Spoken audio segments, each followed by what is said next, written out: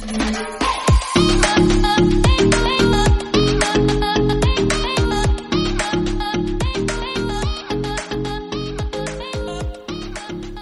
to another episode of Defending the Line. I'm Christy Shepard, and this is my weekly podcast to share the story of what happened in the murder of my cousin Debbie Carter in our small Oklahoma town, and how finding out that those men convicted of that crime were innocent, and how that turned into a quest for truth and accountability. In the first several episodes, I've tried to help you see this through the lens that my family was experiencing all of this. And by now, several years have passed, and Ron and Dennis are in prison, where we felt like they should be. But in 1995, a decision would be handed down by the Eastern District Courts that would create what I call a tsunami effect, in that this earth-shattering thing happens, and we have no idea. We never felt the ground move. We didn't know what was happening. But yet at some point, everything begins to disappear out from underneath our feet, and then a tidal wave hits and washes everything away. And so this decision that came down from the courts was that Ron Williamson had not received competent counsel, and that the hair analysis was not reliable science.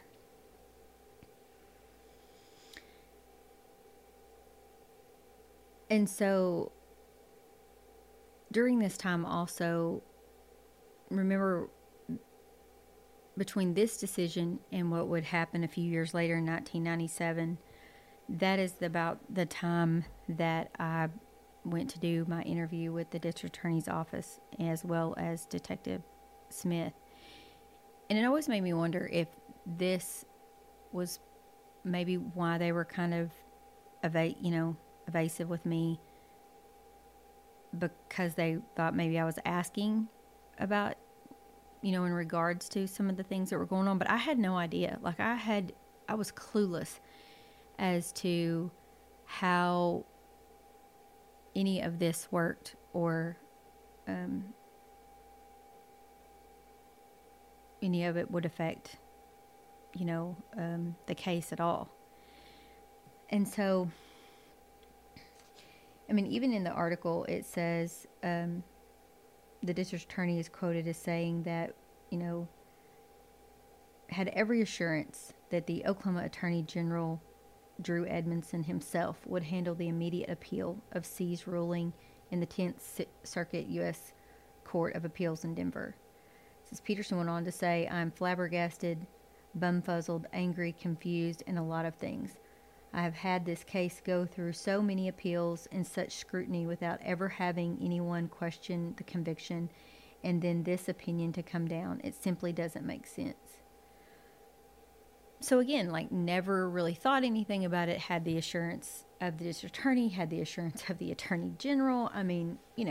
Shouldn't be any kind of issue. And so, not really worried about it. So during this time also, I am finishing up my undergraduate degree, and my minors in criminal justice. So we got to visit the prison. And of course I was going to sign up to go. But I'd never been to a prison. I've never even been inside of jail, much less a prison, a maximum security prison. And so going to McAlester, where the prison is located, as you drive into the town, or that part of the town, there is a statue of a big bucking bull, and it has kind of a figure of a prisoner, cowboy prisoner, because they used to have a big prison rodeo there. And the prison sits off the highway kind of on a hill, and from a distance it looks very clean and, pristine. It's white. But as you drive down the street and get closer,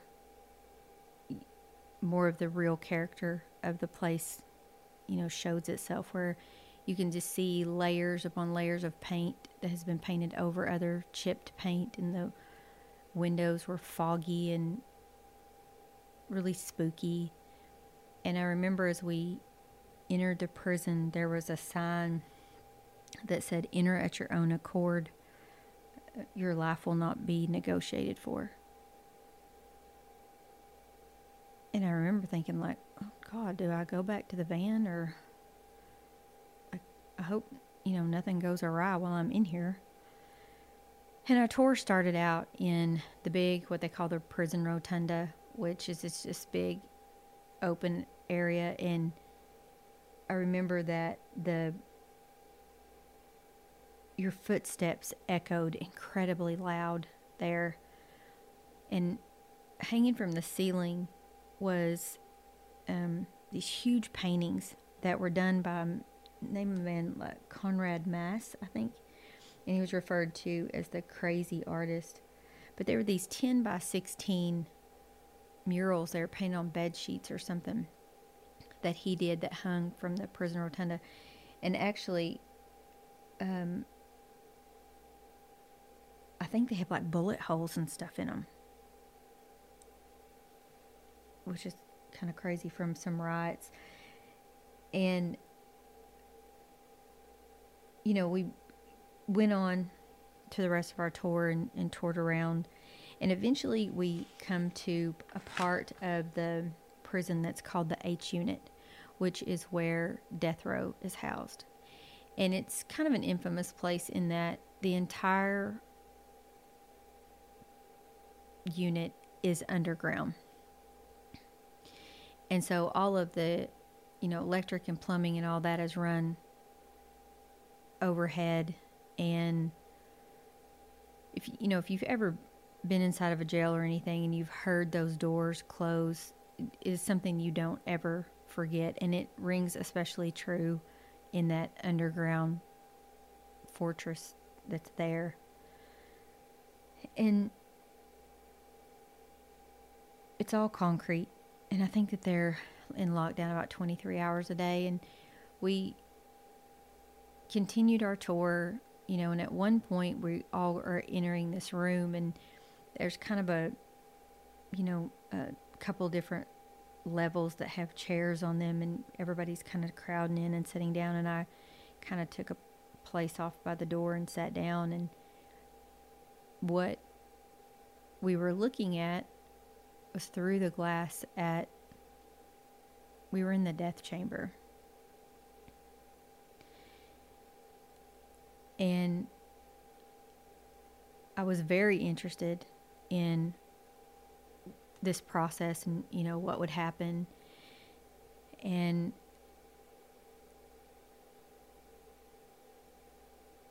I just listened as they explained, what the process was. And I remember feeling really let down when I left that area, because it just didn't seem to be adequate for what he had done to her. It just seemed so medical and staged. It just didn't seem, and I don't know what I wanted. I don't know what I thought it should be. I just remember feeling like that wasn't it. And so as we continued our tour, I remember the line kind of stopped and nobody was really going anywhere. And one of the instructors, who was kind of our chaperone that day, came to the back of the line, and I did not know, he was not my instructor. I did not know him. I mean, I knew who he was, but I knew he was a former police officer, but I did not really know him like that. And I certainly didn't think he knew me, but he came to the back of the line and he said, "Come with me." And I thought maybe I was getting in trouble for talking in line or something. I don't really know. And he had me go up and kind of cut in front of everybody else and enter this little area where if you turned around and looked back the way you came, there was like I think there were 12 by 12 concrete cells on each side outside. And there were a couple of inmates maybe in each one that were playing handball. And then if you turned around and looked back the other way, there was like a control panel with a guard there. And I guess they can open and close, the doors and things.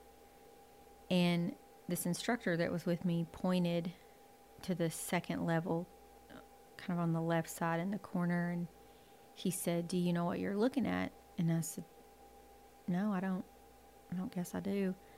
And he said, "Ron Williamson sits in that cell right now."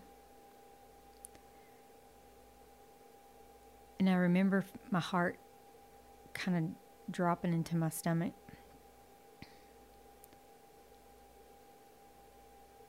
I didn't know what to think. I didn't know really how to feel or what I was supposed to do or if I was supposed to do anything. And I was like, "Really?" And he said, "Yeah." And he said, "He's probably screaming and banging his head in that cell right now. Like he's crazy." And I remember in that moment wishing him all the hell that I possibly thought that place could bring him. And it wouldn't be too much longer after that I would find out that I got exactly what I wished for.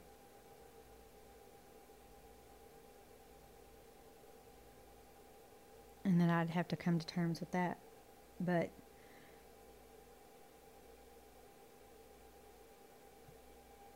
not long after my visit at the prison, there was I went ahead. I'd graduated with undergraduate school in like May, and sometime later that summer of 97, another decision by Judge C came down and had issued Ron a new trial and that he was to be evaluated. And so, at a mental hospital, evaluation for competency, I guess. And he left death row, and he would never return there. And I remember how I got the news about this was that Peppy called me and she asked if I'd seen the paper that day, and I told her no, that I normally didn't get the paper. And she said that they were going to give old Ronnie a new trial. And I was confused. I remember thinking, like, what are you talking about? What? And so I said, let me go get a paper and I'll call you back. And so I went to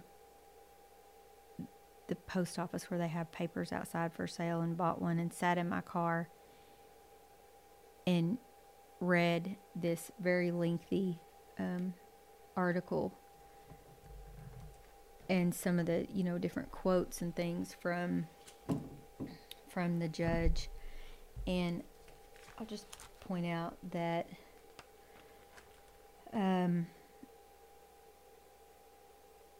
it says C's reasoning for granting Williamson a new trial exceeds 80 pages of prosecutorial mistakes.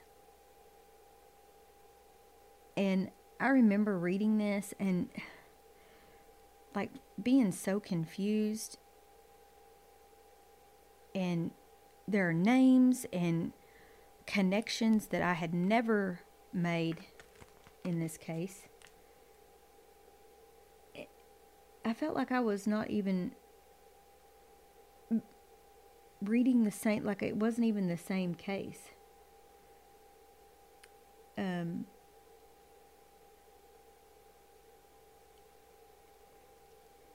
I'm trying to find a quote that was, I'm sure I'll find it later, but anyway, this article just really kind of blew my mind. But of course, again, there's nothing about Debbie. There's nothing, other than her name and, that she was murdered. And also, it states how they're going to do this DNA testing, which at that time also, keep in mind at this time, that was relatively new. And no one had really ever looked or had anything, had any knowledge of the whole DNA stuff other than the O.J. Simpson trial. And, that was so over everyone's heads and confusing. This just seemed, again, like we wasn't even understanding how this could even be the same case. And so I just became more and more angry, and I drove to the newspaper office. And I remember the author of the article was a man named Roy Deering, and he worked there for our paper. And I remember I went in and I asked where his office was, and they told me it was up the stairs and to the left. And I marched myself, I guess this is my first advocacy effort. I marched myself up the stairs and pretty much just gave Roy Deering what for. I told him, that my family was sick of this, that they never ask anything of her family, that they always, there's always quotes from his family, and, that this was just bullshit, basically. And he told me, I've contacted, I know Debbie's sister, and I said, no, you did not contacted her, because I just got off the phone with her, and nobody's heard anything from, anybody. And I was just furious, and I threw the paper at him, and I remember I walked out. And then, such is life and karma, I guess, about 17 years later, Roy Deering would turn out to be my oldest son's English teacher and favorite teacher. And I actually asked him one time at a parent-teacher conference if he remembered my little outburst. And he said that he did not remember that. And maybe he didn't, but I did apologize for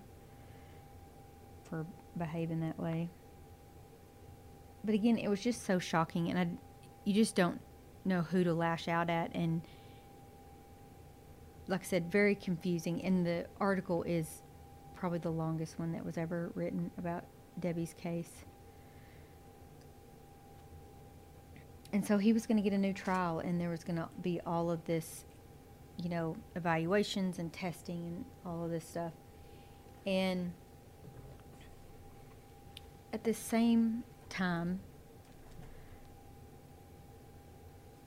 I was primarily working with adults with severe mental illness, right after graduation. And so I felt like it was incumbent on me to attend this competency hearing that they were going to have for Ron Williamson. And I remember I walked in, and Peppy couldn't go. And I walked in, and it was in the little, what they called the little courtroom at the time. And there was nothing but maybe like a little 3-foot wall that separated me and him. And again, like, I'm sure he has no idea who I am. And there wasn't really anyone there. And how he looked was so shocking to me, because that's not at all what I had remembered that he looked like.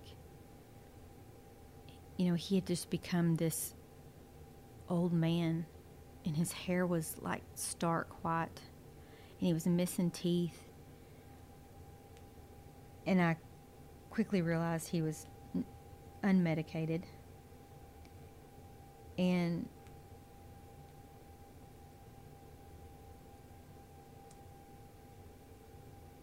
I sat and listened to them question him. And his responses were so... I remember he would refer to Debbie as the deceased.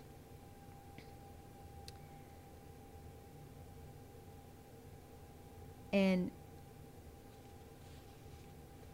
he was clearly not well. And I realized very, soon that this wasn't any kind of ploy or trick or anything like that. That he was really, haunted by these things. And I remember that the lawyer had, he was asking him short questions, but his answers were kind of long and odd, and I found myself watching him, watching his lips and watching, him talk, and he, like I said, didn't have any teeth, watching his mannerisms, and he would bob his head and the tone of his voice.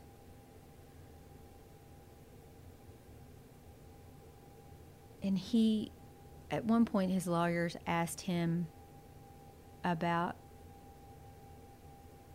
something about the TV, and then he got on kind of this rant about that the sports broadcasters on TV would taunt him and say, why did you kill Debbie?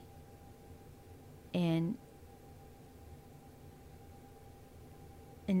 again, just taunt him over and over. And he really had no understanding that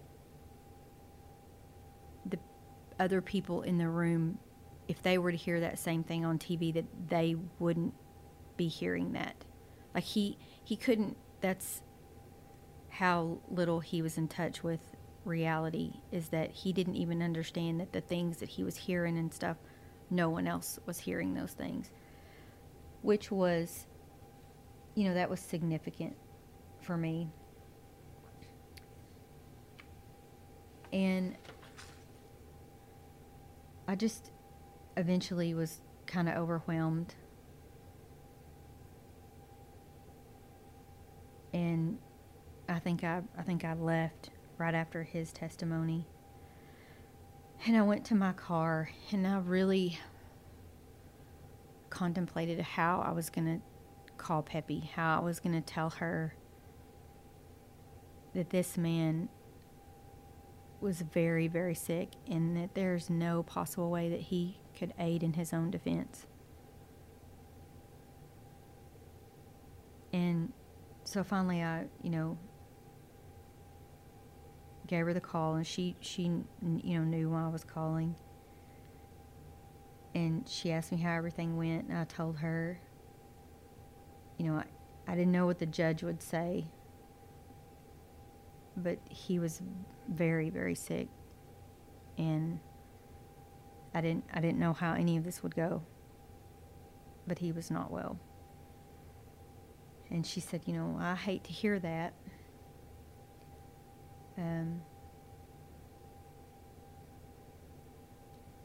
I think she knew that, this certainly wasn't going to be the end of it.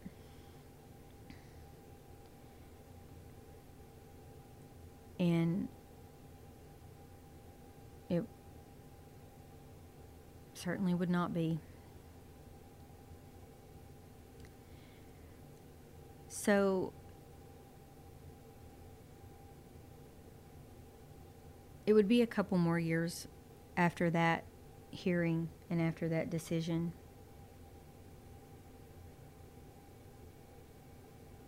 But in the next episode, we'll talk about how the answered prayers of Williamson and Fritz became this Pandora's box of hell for my family. So you can go to defendingtheline.com for other information and updates, as well as Defending the Line on Instagram. And I thank you again so much for listening.